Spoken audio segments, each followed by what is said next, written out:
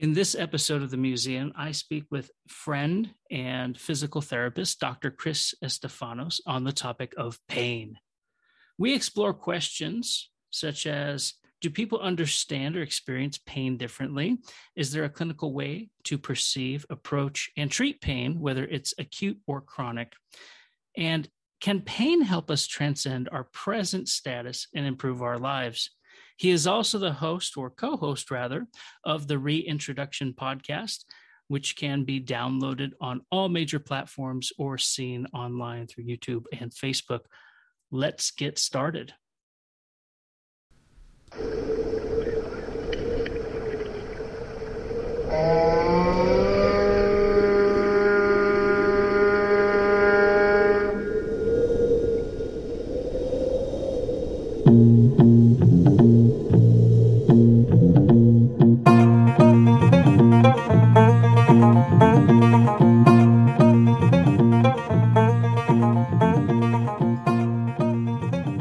Sense, because I am wonderful.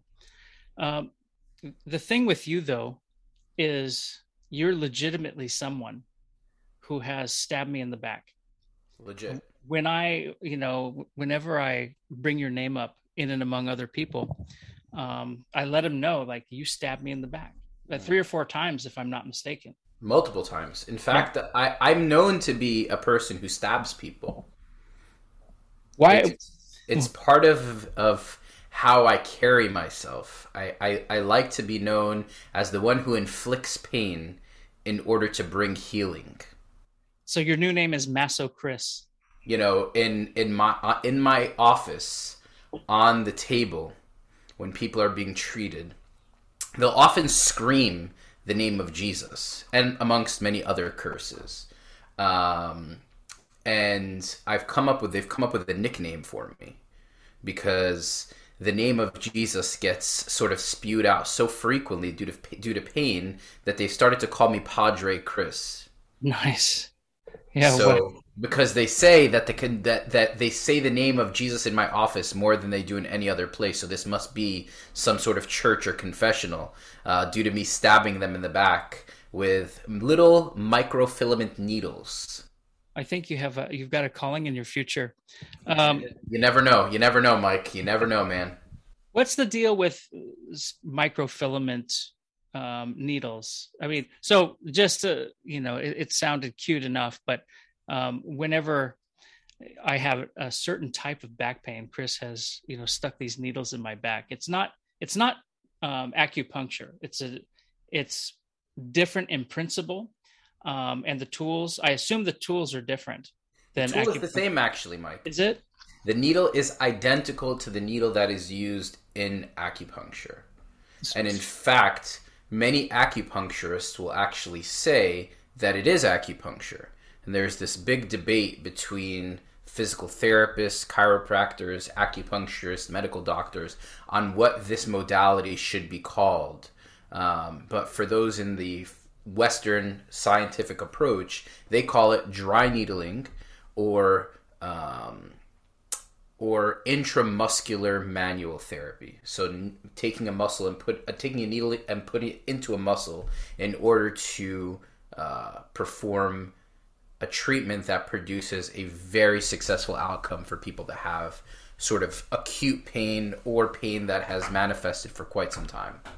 I noticed in my case, it's basically what you described. I mean, the pain didn't stop, the problem didn't stop, but the acuteness of it did. And so it opened up abilities, more mobility that I didn't have at the time of the procedure. What's the principle behind it? Like, why do it? So there's a few theories. But the primary principle is basically, in layman's terms, it's when a muscle gets really tight. Muscles, by nature, when they get taut, they send what they call referred pain to a variety of different places. So, for example, the muscle in the back of the shoulder, right? It's one of the rotator cuff muscles. It's called the infraspinatus. And what happens when that muscle is really tight, it can actually refer pain to the front of the shoulder and down to the fingers. So oftentimes people, when they have tight muscles in the back of the shoulder, they'll think it's a herniated disc. and it's often misdiagnosed. And in fact, that's just a tight infraspinatus muscle, and it needs to be released. So what we do is we take this fine filament needle, we insert it into this top band of tissue, this what most people will call a knot. And what'll happen is the muscle will begin to convulse. It's almost like, imagine like you have a Charlie horse in a muscle. Yeah. Now that convulsion that's happening, or that twitch response that's happening, is basically a signal is being sent to the brain to reset that feedback loop that's happening from the brain to the muscle to tell the muscle to relax. So that's in layman's terms. In neurophysiological terms, it's rebooting the acetylcholine at the neurosynaptic junction. So basically there's like action potentials that are happening, and there's too much acetylcholine that's happening, that's built up, that's causing that action potential to happen, that firing, that overstimulus of the muscle, and this just resets it. So that's one of the theories. The other theory is that it aggregates blood into an area to basically allow the tissue to kind of lengthen. Amongst a few others, I will spare you the details, but the major one that most people believe is the first one that I mentioned, which is that resetting of the sort of the CPU of the muscle. And if anyone listening hasn't had it done and they get in a situation where it's recommended, I can attest. It's interesting, Mike, and this is the fascinating thing about this modality. As I mentioned earlier, there's turf wars on it. So because we use an acupuncture needle, many acupuncturists say that we are stepping on their turf because we're using the tool that they use in terms of their profession. So in some states, actually, it's illegal. So for physical therapists to perform this modality, so you can, in the state of California, cannot do it. In the state of Florida, cannot do it. In the state of New York, New Jersey, Washington State, there's like, I think 8 or 9 states in this country that have hindered physical therapists from performing this modality because the acupuncture lobby has worked aggressively against the American Physical Therapy Association and has basically deemed it illegal in the Board of Health in those states. What's wild is that like these situations seem to be related to an underlying premise that a person's profession is defined by the tools used. And it's just like, I know in California, a number, like I can't remove someone's tattoo if I know how to do it, because of the type of laser that would be required to do that. But if I go drive to Vegas, like it's less of an issue, right? And I don't know what the laws are today, but I think the exception was you could be a PA or something if you're operating under the supervision, which just maybe means malpractice insurance of some kind of physician, who's cleared to do it, who has a California medical license. And it's weird to me because the job in your case is, doctor of physical therapy, your primary mission, has to do with this. Well, you could define it better than restoring human movement. Yeah. We are doctors of human movement. We want people to move better and move efficiently. Perfect. Thank you for jumping in and saving me on that. I mean, it's that's it. And that shouldn't be bound by a tool or not. It should be bound by what the mission is, right? And so the career or the profession, the titling, the qualifications should be able to use what's necessary to accomplish, whatever that goal is. And I think it's quite lame. I mean, listen, as far as I remember, there's always been turf wars around what each medical profession can do. For example, chiropractors like to say that they are the only ones that manipulate joints. But osteopaths manipulate joints, physical therapists manipulate joints, athletic trainers manipulate joints. So there was a turf war on that specific issue as well in the allied health professions, so to speak. So it's just the reality of things. Like, we miss the fundamental goal of each profession, which is the patient. Yeah. To feel better, to move better. And as long as a person is skilled and capable of doing that modality that is being provided, live and let live, man. If a chiropractor is doing dry needling, or if a chiropractor is giving therapeutic exercise to patients, go for it. Hallelujah. I'm not going to, as a physical therapist, I'm not going to say, hey, you're not allowed to prescribe exercises because you are not a physical therapist. Like, no, go for it. Taking my business. Yeah. Like, it's all about business. It's all about money in the end. We love to be protective of that which we think is ours. Well, I can't wait till the hypnotherapists hear about this and, get in on all those psychiatrists out there trying to make some kind of impact. But think about it. Life coaching, that's another one. Oh, right? yeah. The therapists, the psychologists hate the idea of somebody being a life coach. Like, how dare you go to school for 6 months or do a certification course and think you can do what I do? Yeah. It's totally different stuff, man. Although, people say that it overlaps, but I digress. Life is full of digressions. Your major digression, of course, being, your career track. Like, why did you want to get into physical therapy, and at the level that you did? Like, why physical therapy? Why helping people move? What about that beyond just like, okay, seems interesting? So for me, the path to physical therapy was all about people. My whole path was, I got injured. I was an athlete. I've been injured a number of times throughout my athletic career. But I was actually on track to be a physician.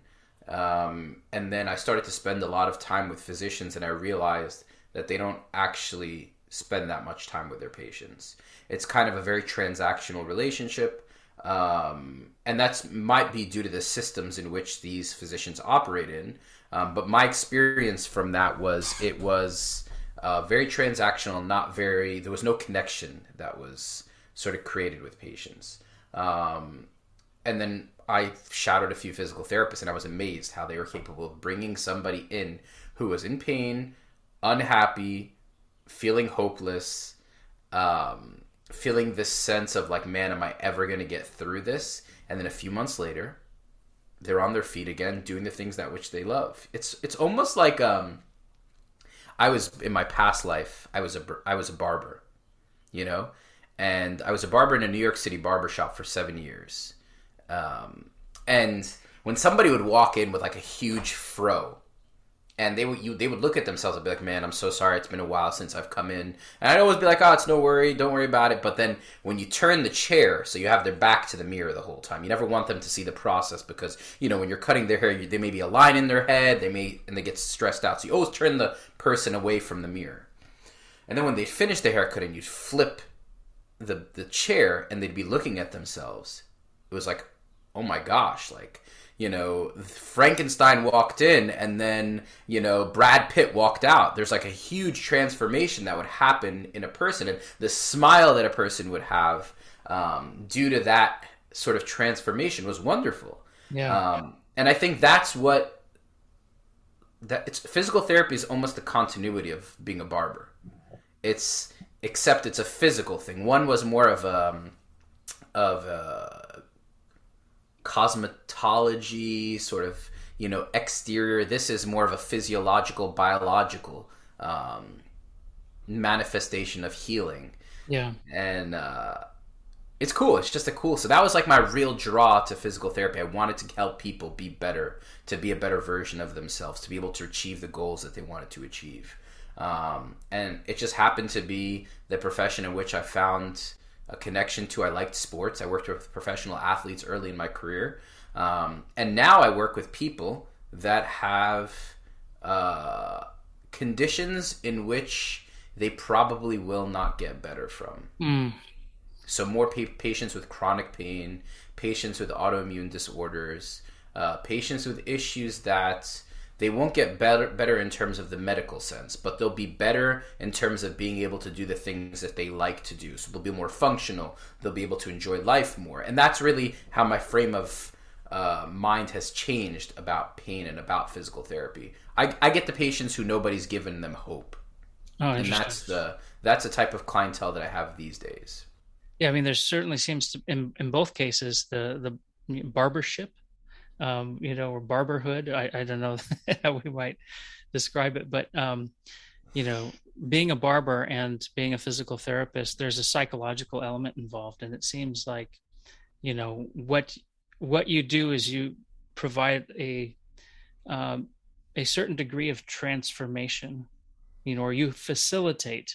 Maybe you're a facilitator of transformation in both cases, Yeah. and usually, I mean, well, let's not say usually, but hopefully, it's toward a I don't want to just say positive end, but a restorative end, right? Like, with the matted wild hair, sorry, boss, I haven't come in and gotten a cut in a while, versus someone who's injured, or maybe they're suffering from a debilitation, like you said, if it's autoimmune. um, you know there's something that's gone off from what was a better previous norm, right? Like where the norm was better, and now something has moved away from that norm. Mm-hmm. And now here you are, and you're basically, you're called in this case to help transform that or redirect it toward normal. Correct. And one of the things I wanted to ask you about was how, just in talking about pain, because pain's a fascinating subject for me, as you know. And what, how do we, or how does pain rather um, create parameters for understanding normal? And I'm not the only one. I have a lot of people close to me who have experienced debilitating injury, to where now, guess what? Um, this isn't going away. So now what do you do? And how do we understand normal? How does pain, demarcate normal? Mm. I think there. I think that's a good question, Mike. Um, in my experience, there are two types of patients that encounter pain. There are the patients that encounter pain and their pain becomes the center of their universe, and that is the only thing that they can focus on. And it hinders their mind, it hinders their function, it hinders their relationships, it hinders their whole outlook on life. And there is the other approach, which is, I have pain, cool, let's get on with our life. Like, it's not going away. I know it's there, but I acknowledge it and I put it aside. And one can start at sort of that victim person in pain, and move into what I call the victor, who has basically moved through the pain and it's not a hindrance anymore. And often, sometimes, in rare circumstances, the victor can become the victim again. So those are the two philosophies that I've seen, or the two psychological approaches that I've seen patients come in with. And the ones that, because pain can make you the center of the universe, if you follow me. Yeah. Did I lose you at all? No, I'm just thinking, and by that, I guess you mean, where the focus is directed. And, Yeah. I mean, pain then, like if it becomes, even if it's not a focus, if it's presence, right? Like the presentness of pain is just so evident in the way we experience life, that things like that impact our language. They impact the way we talk about ourselves to people. I know, there's folks I know who they have mild chronic pains, but now they complain all the time. And, just want to say, listen, I want to value, their experience, and I want to care, and I want to be caring and on the positive end, but at the same time, I don't want to feed the beast. Like, well, suck it up, let's go. And I suppose there's any number of domains that can be generated through the pain experience, right? And I guess maybe we mean the interpretation of pain. Yeah, yeah. It's interesting, when you get into the idea of chronic pain, we know that, or what they've rebranded it now as not chronic pain, they call it persistent pain. When you get into the topic of persistent pain, you find that most of those patients that have persistent pain, there is no mechanical cause anymore of that pain. Meaning, we know if a person has a herniated disc, that anywhere from 6 months to a year after the disc herniates, usually it heals. There's a bunch of articles that talk about kind of pre and post timeline herniated discs. Now, a person can re-aggravate it through some sort of movement, and that can give a new acute version of pain. But some people, when they see their MRIs that say lumbar disc herniation at L4, L5, they define their experience by an image rather than their symptoms, or how they feel dictates how they live. So there's a crazy article that pulled a bunch of people off the street randomly, and they did MRIs on them, and they found that a number of those people, I think it was like 50 or 60% of those people, had pretty terrible MRIs and zero symptoms. And it's fascinating because once you tell somebody there's something wrong with them, the power of language, you are capable of instilling in them a sense of fear or a sense of hope. And I find that patients will come in often and say, I have a tear. When you use the word I have a tear to them, they're like, oh my gosh, something is broken, something is ripped. How is that tear going to heal? Versus if you say, you have a minor injury in your back and it's going to heal. They're like, oh, okay, that's fine. So the language that a doctor or a healthcare professional uses can manifest a psychological response in a patient that either moves them to believe that they're going to get better or moves them to believe that they're going to get worse. So language matters, and the language that healthcare workers use elicit a sense of hopelessness or hopefulness in the patient. So I drill in my staff, be careful with language. Language has a huge bearing on the patient. Careful not to catastrophize, because if you catastrophize, the patient will get worse. But if you instill hope in them, I promise you the power of the mind is capable of making that person's MRI, which is terrible in medical terms, actually not manifest symptoms that are terrible. If that makes sense. Yeah, absolutely. It seems to me that I don't know if I want to call it liturgical or not, but there's like part of the healing process, right? One responds to the condition, let's say the pain, and we'll use the MRI, whatever the condition is. They come in. By entering into your office, the healing process has begun. By seeing you, right, or by seeing the doctor, now they've gotten connected to the expert in the case. And this person should, or at least in the mind of the patient, they wouldn't be going to that person if the person didn't know, how to address the issue. Or at least, address doesn't always mean fix. So address is good. How to address the issue. And what we say in that ritualized process of entry from one layer of the lobby to the exam room, right? Like every step closer is a step closer toward real healing, right? But what's spoken matters, because what's spoken is the way in which that person understands themselves now through the eyes of another.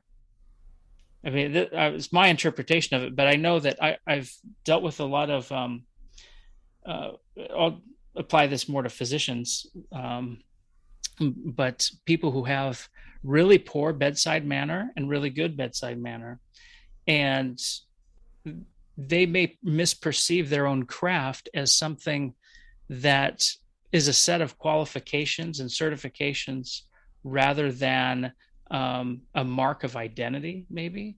And those awesome doctors that we've had over the years are the ones that know how to speak a healing word, and the terrible ones. And there's terrible doctors. Let me be quite frank.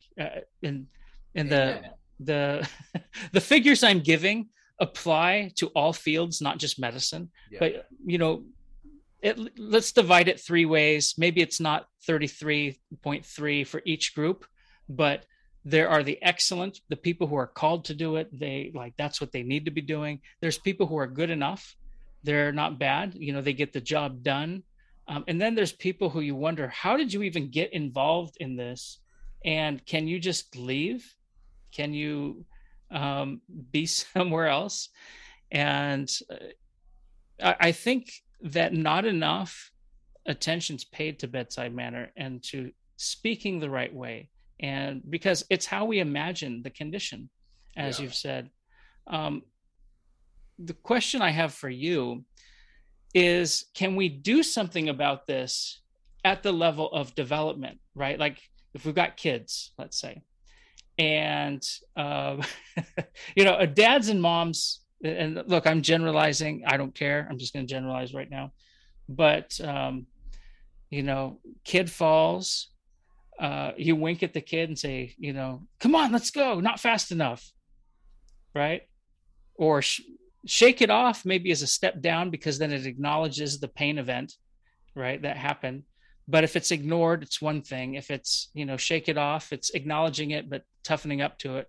Or do we run, as some parents do, grab the child and say, oh, I care so deeply, which we do, right? I mean, I hope.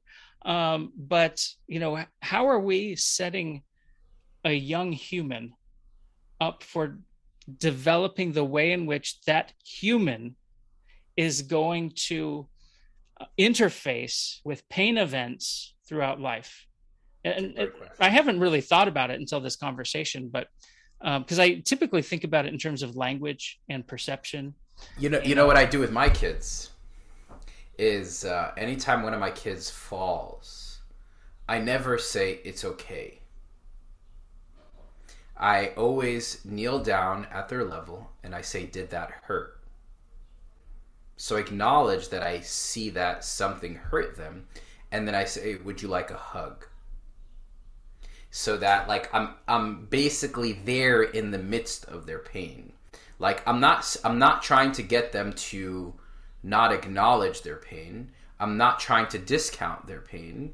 I'm trying to be there with them in their pain, and trying to give them the comfort necessary to be able to get up on their feet and keep on going.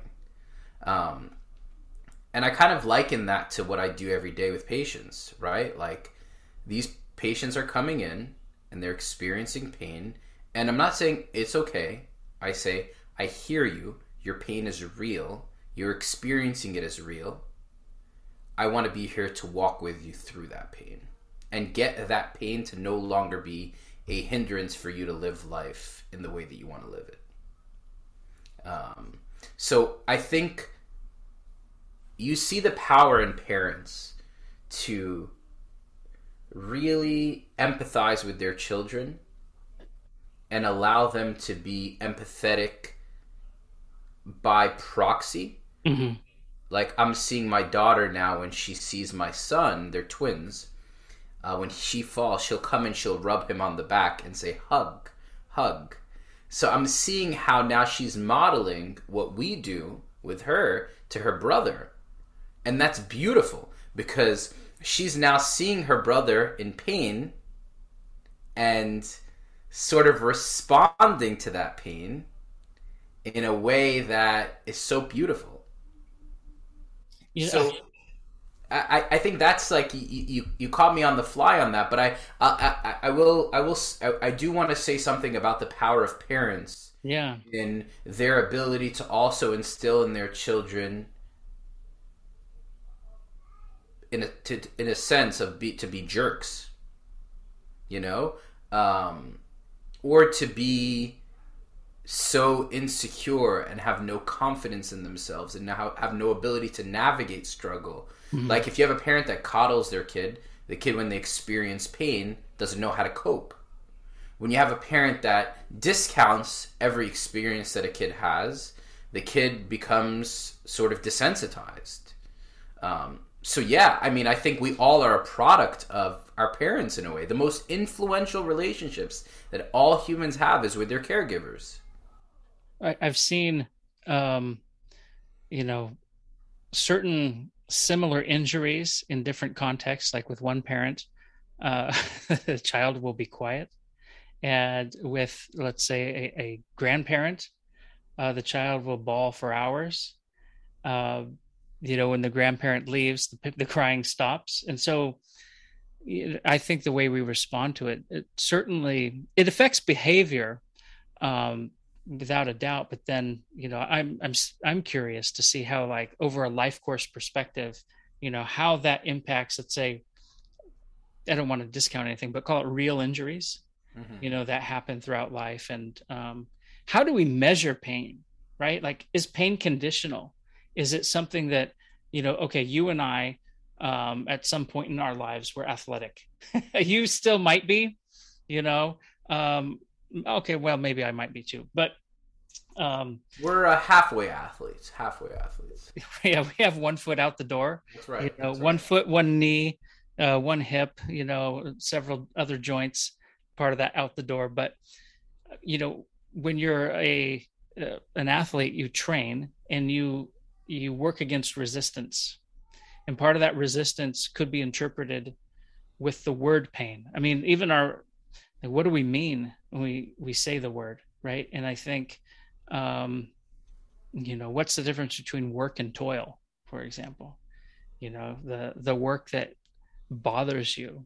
And so what's really painful and what's annoying, and I think that might be conditional. That may be something we can reevaluate or recalibrate.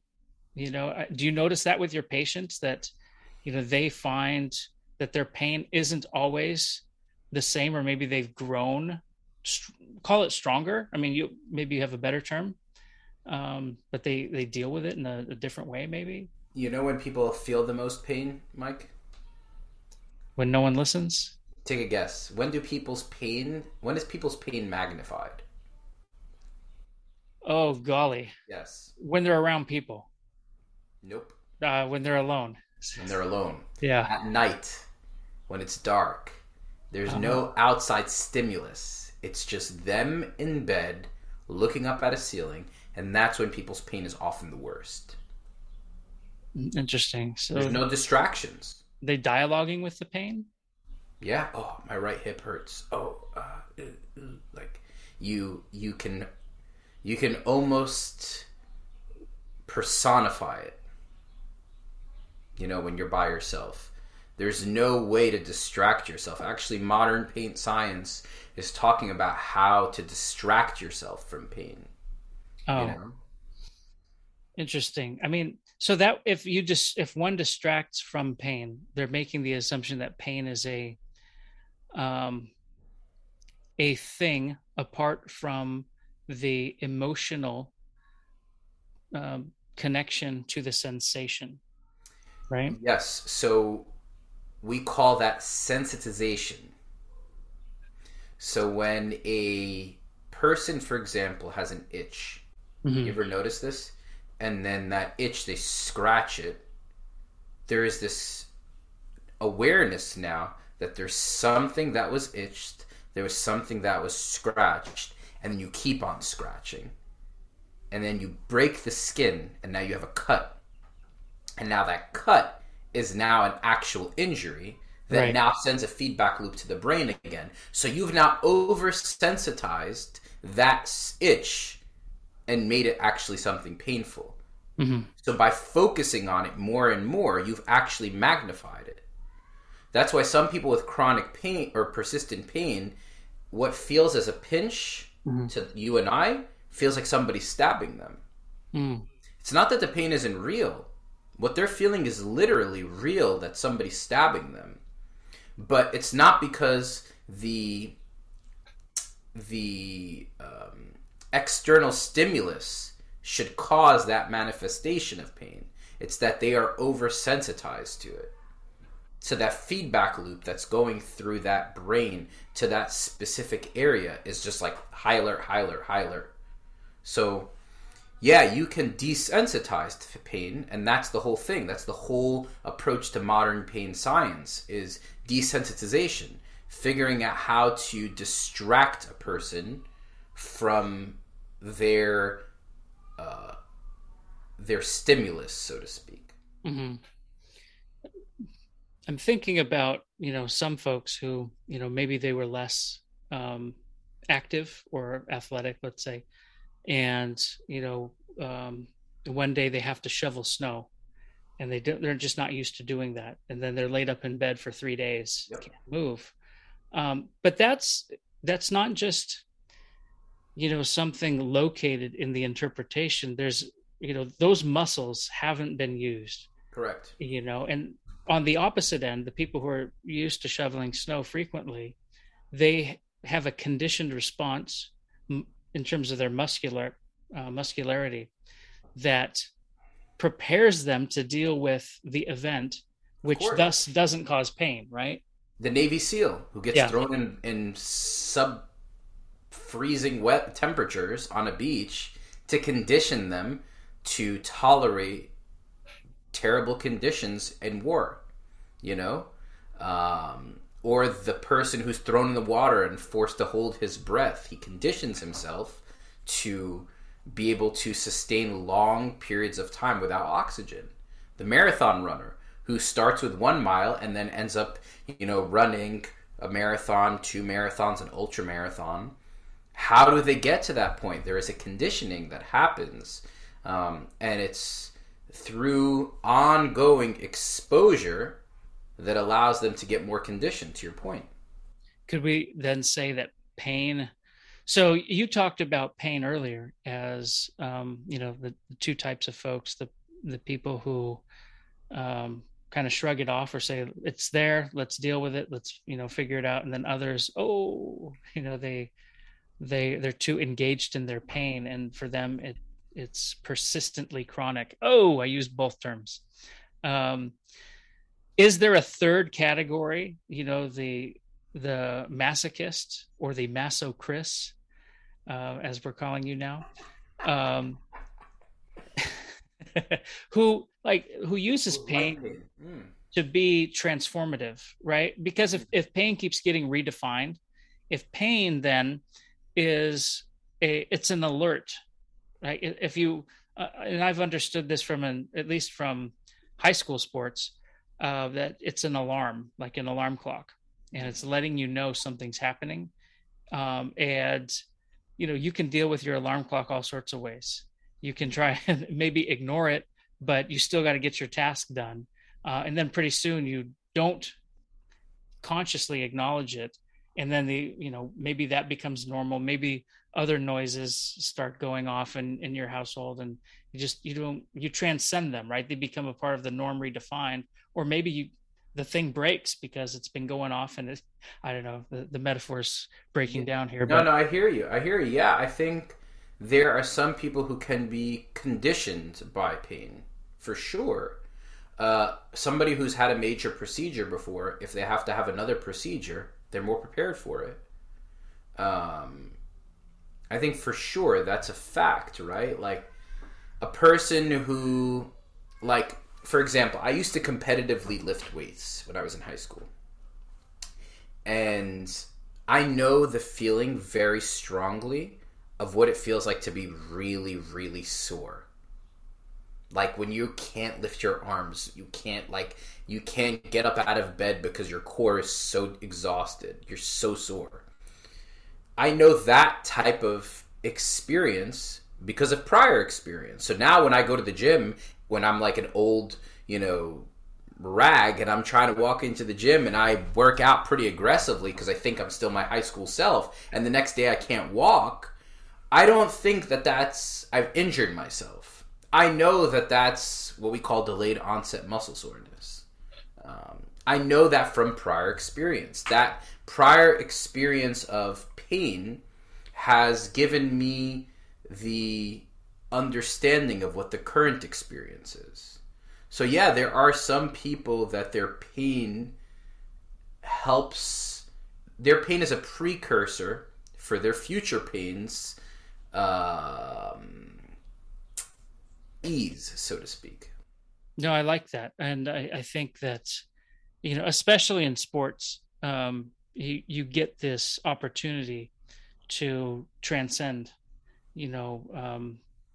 limits, boundaries, standards, and you create new limits, boundaries, standards with regard to things like that. And pain's a useful tool for that. Pain, at least the way I played contact sports growing up, and so pain for me was a way of measuring progress, and no pain, no gain. well, and if you don't hit that point of pain too, like, and you're not the best on the team or the best in the league, something's off, right? Like you haven't pushed further than you need to, right? Or you haven't gone to the extent you need to prepare yourself, to condition yourself for the events. And I think that it's translatable to, beyond athletics, right? Like, we talked about spirituality and stuff, and there's all sorts of examples of people who they utilize pain for a different sort of awareness. And I know of clergy like in the monastic life who wear sackcloth, underneath their clothes. And if you felt like burlap or sack, it's not pleasant. It's definitely not silk, it's not satin, it's not even cotton, right? Like it's what, 50 grit sandpaper. But you use that, and all of a sudden your discomfort becomes your new level of awareness. And maybe it's not a comfort, but maybe the awareness of it drives you towards something else, mentally. And in that process, there could be comfort in the process, maybe not in what's happening, at the physical level. Yeah.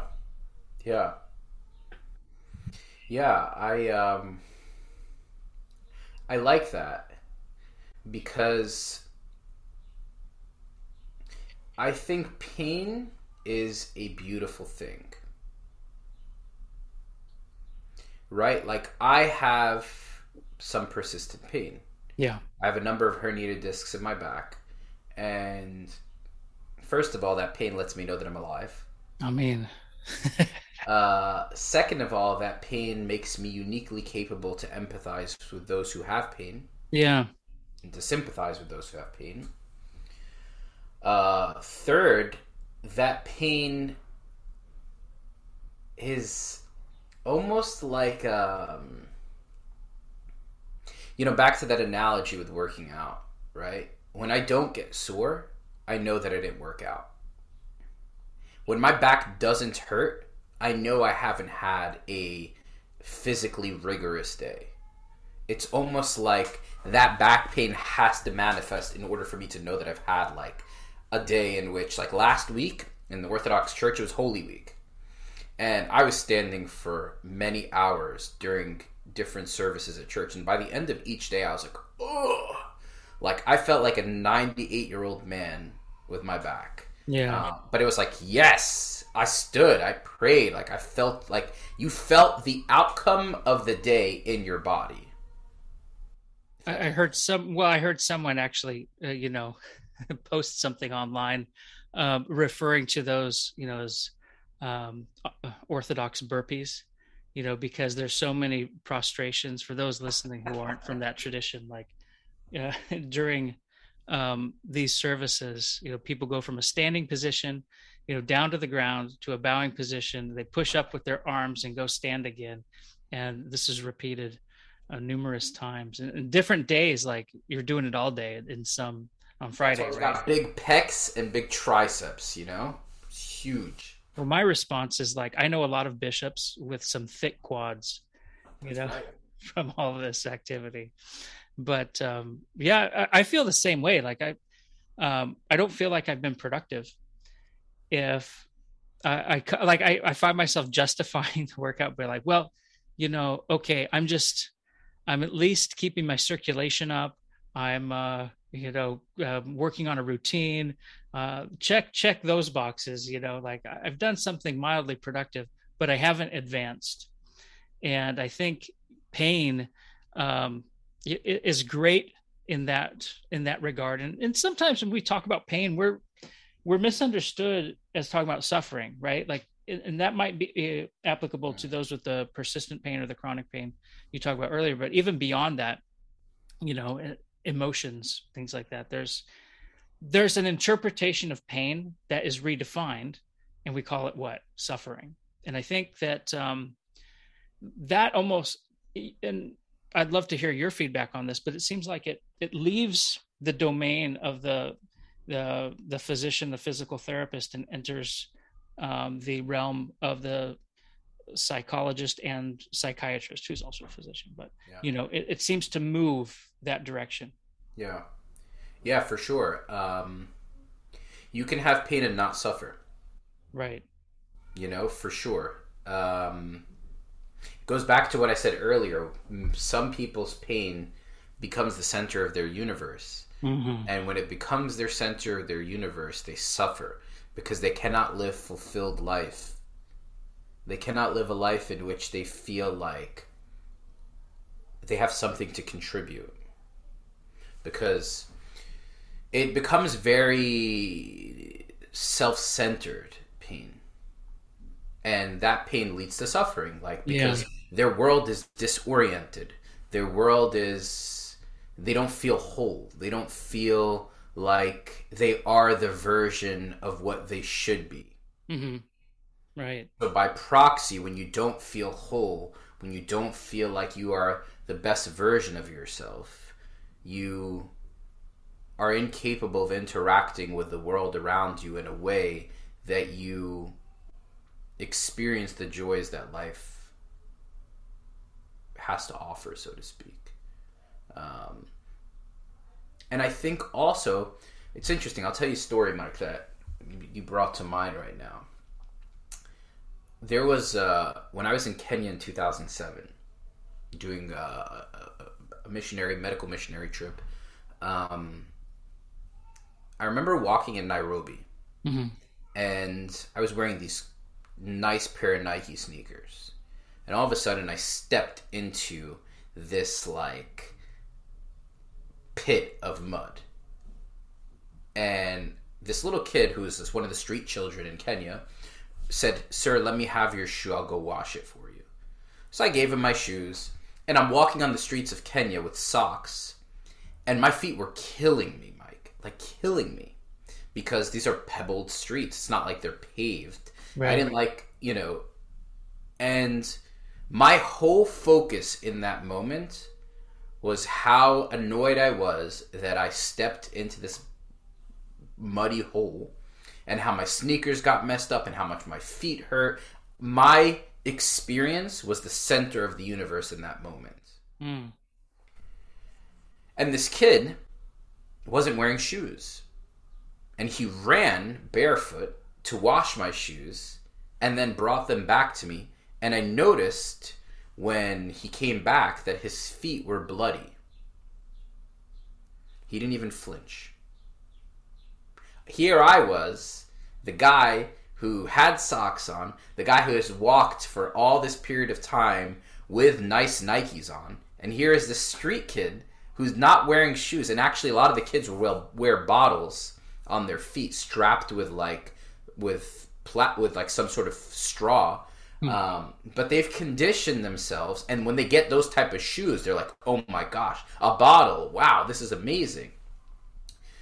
I made my painful experience the center of my universe, that I was incapable of seeing this little kid who didn't even have shoes on.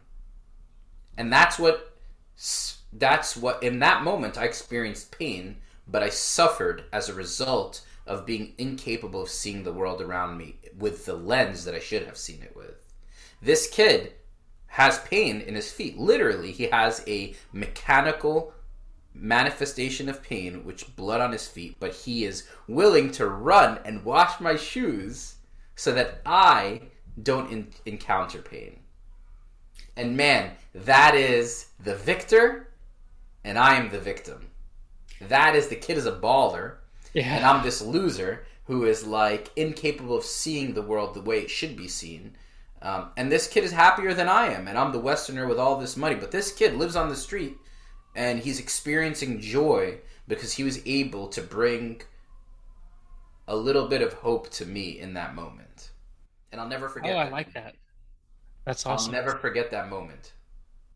It reminds me of, all the football players down in American Samoa who are like, they have old equipment, if they have any working equipment, often don't have, proper footwear.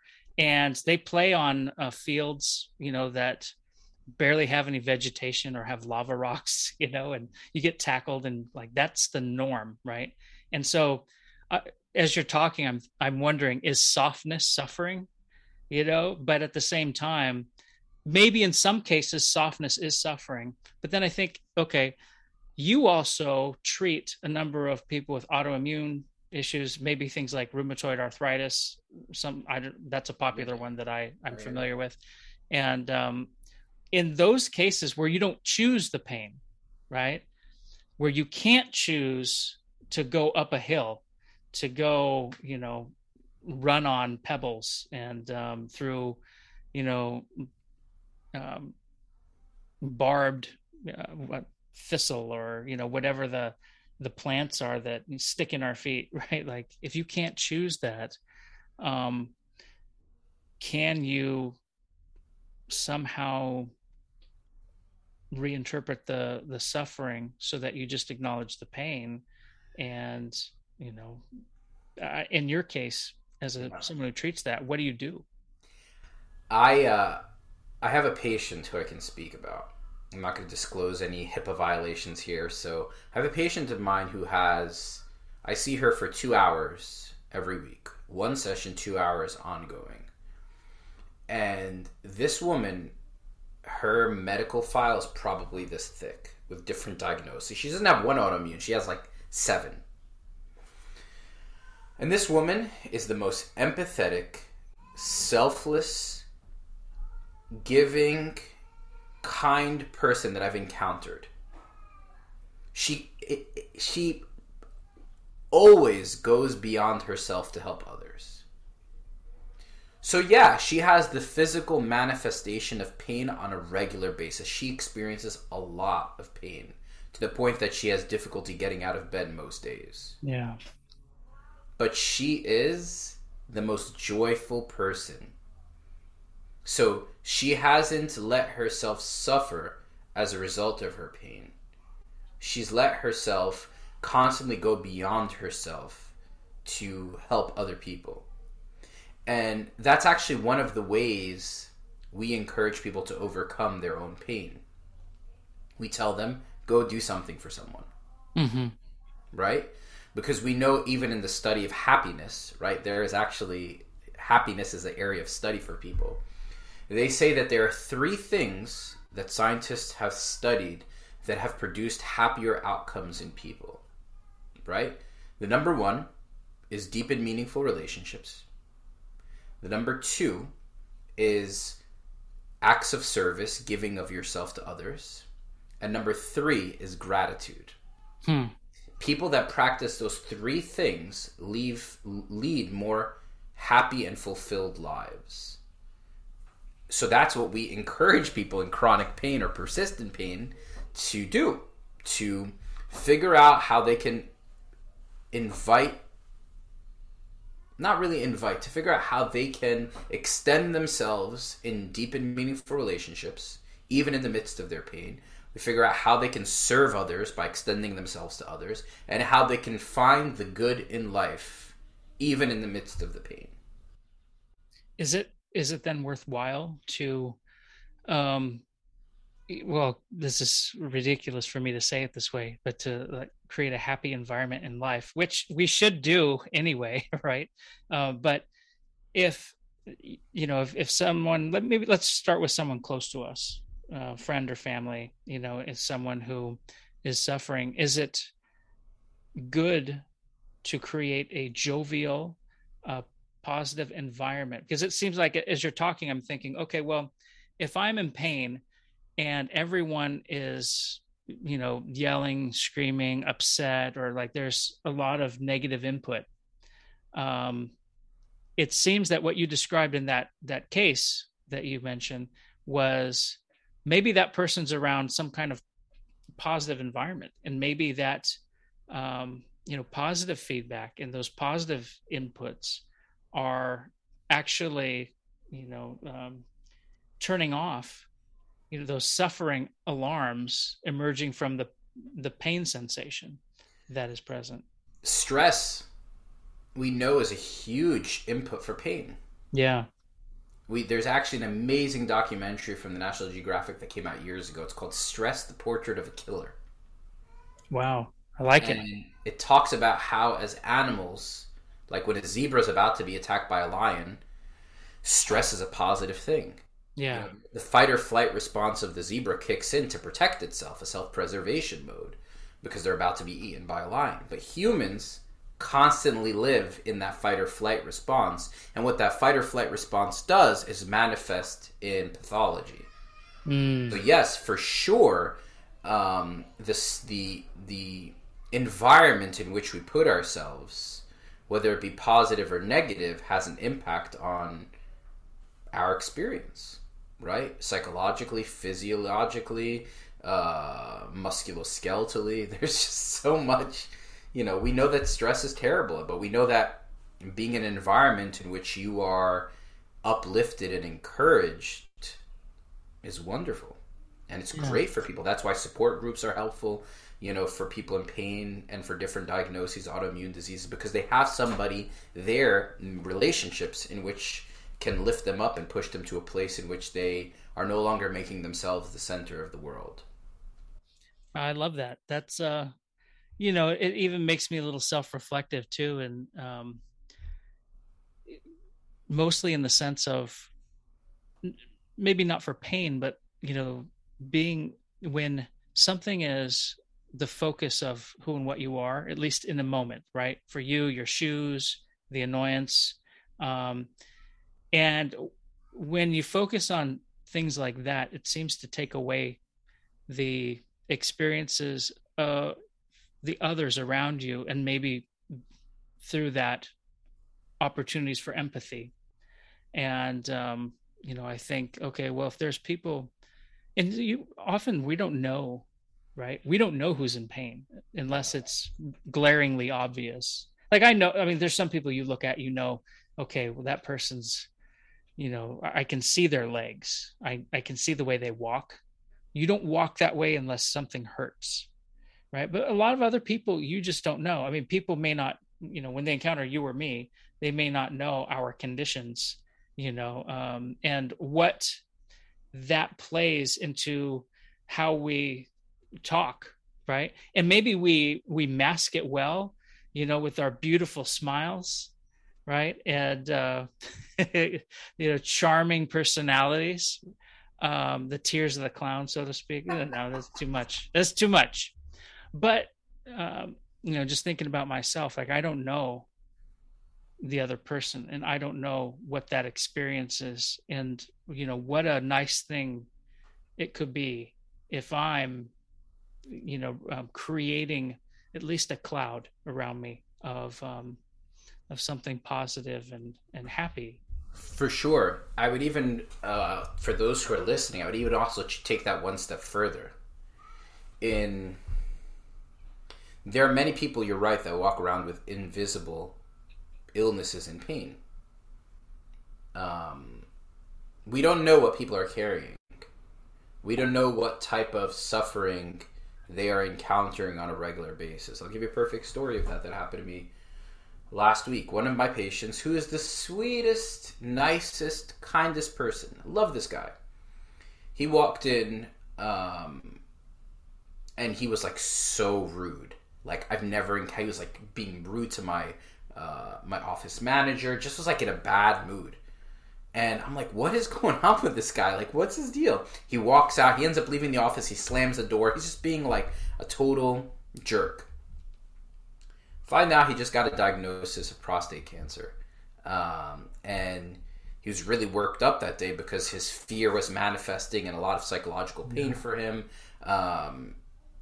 And when I learned that, I mean, I gave the guy the benefit of the doubt in that moment because I know his character. But most of us in society have lost the ability to give people the benefit of the doubt. And we've lost the ability to take a step back and say, maybe that person is going through something. Not saying we excuse people's behavior. Like, being in pain doesn't mean that I'm entitled to be a jerk.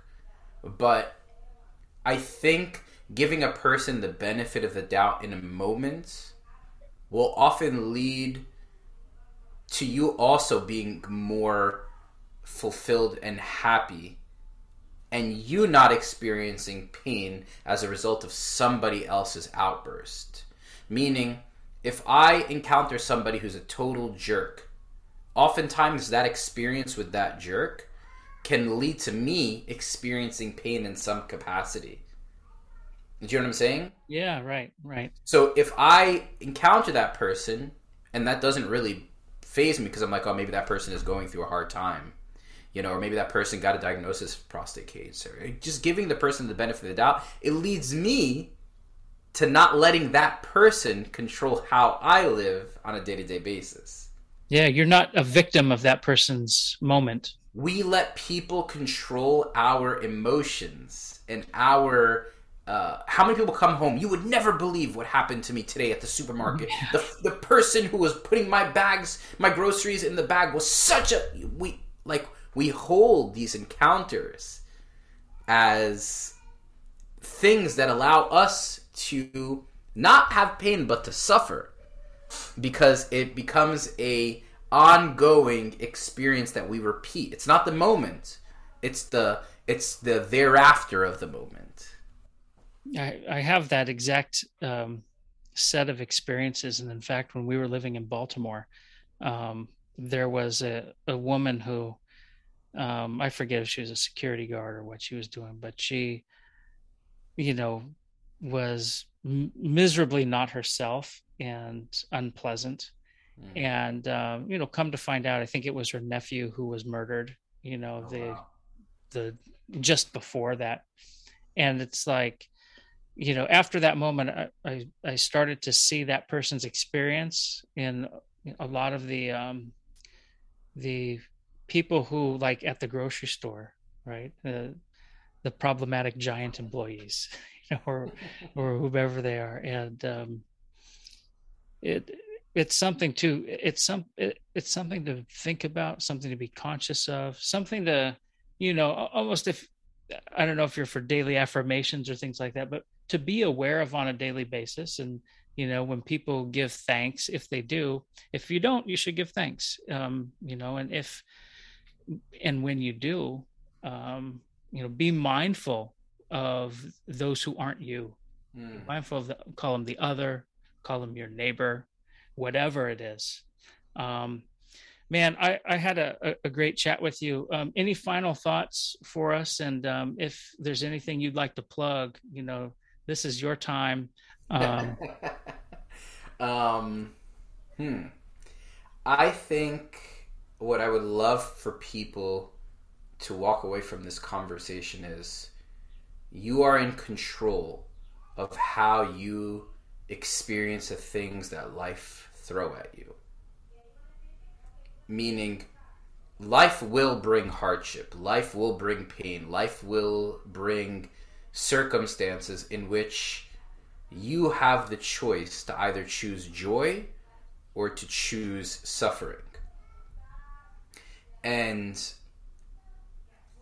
the beauty is that pain often produces thicker skin. Hmm. So there's a beauty in pain.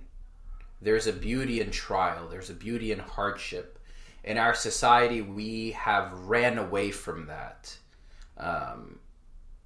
But I firmly believe that those who have suffered are uniquely sympathetic and empathetic to a world in which we desperately need more empathy and more sympathy. So I would just encourage people, like, hey, from a physical therapist to the world out there, pain is not your worst enemy. It could be a catalyst for your growth as a human. And finally, if you are interested in a podcast, I, with a dear friend of mine, host a podcast called the Reintroduction podcast. And it's a podcast that has a more spiritual undertone that talks about the misconceptions that people have about God and about one another. So feel free to check that out. We're on season 2 and we're about to wrap it up and hit season 3. Feel free to check it out and shoot me a comment or let us know how you like it. But Mike, thank you so much for having me this afternoon. I've really enjoyed being on with you. I hope that I said something that was productive. All I know is, we got to go get after it. Next time I see you, I'll be out there in September, and we're going to hit a few hills. And there we go, man. I'm ready. Bring it, baby. Throw up some barbells while we're at it. All right, brother. Take care. Appreciate you. Love you. Take care. See everybody.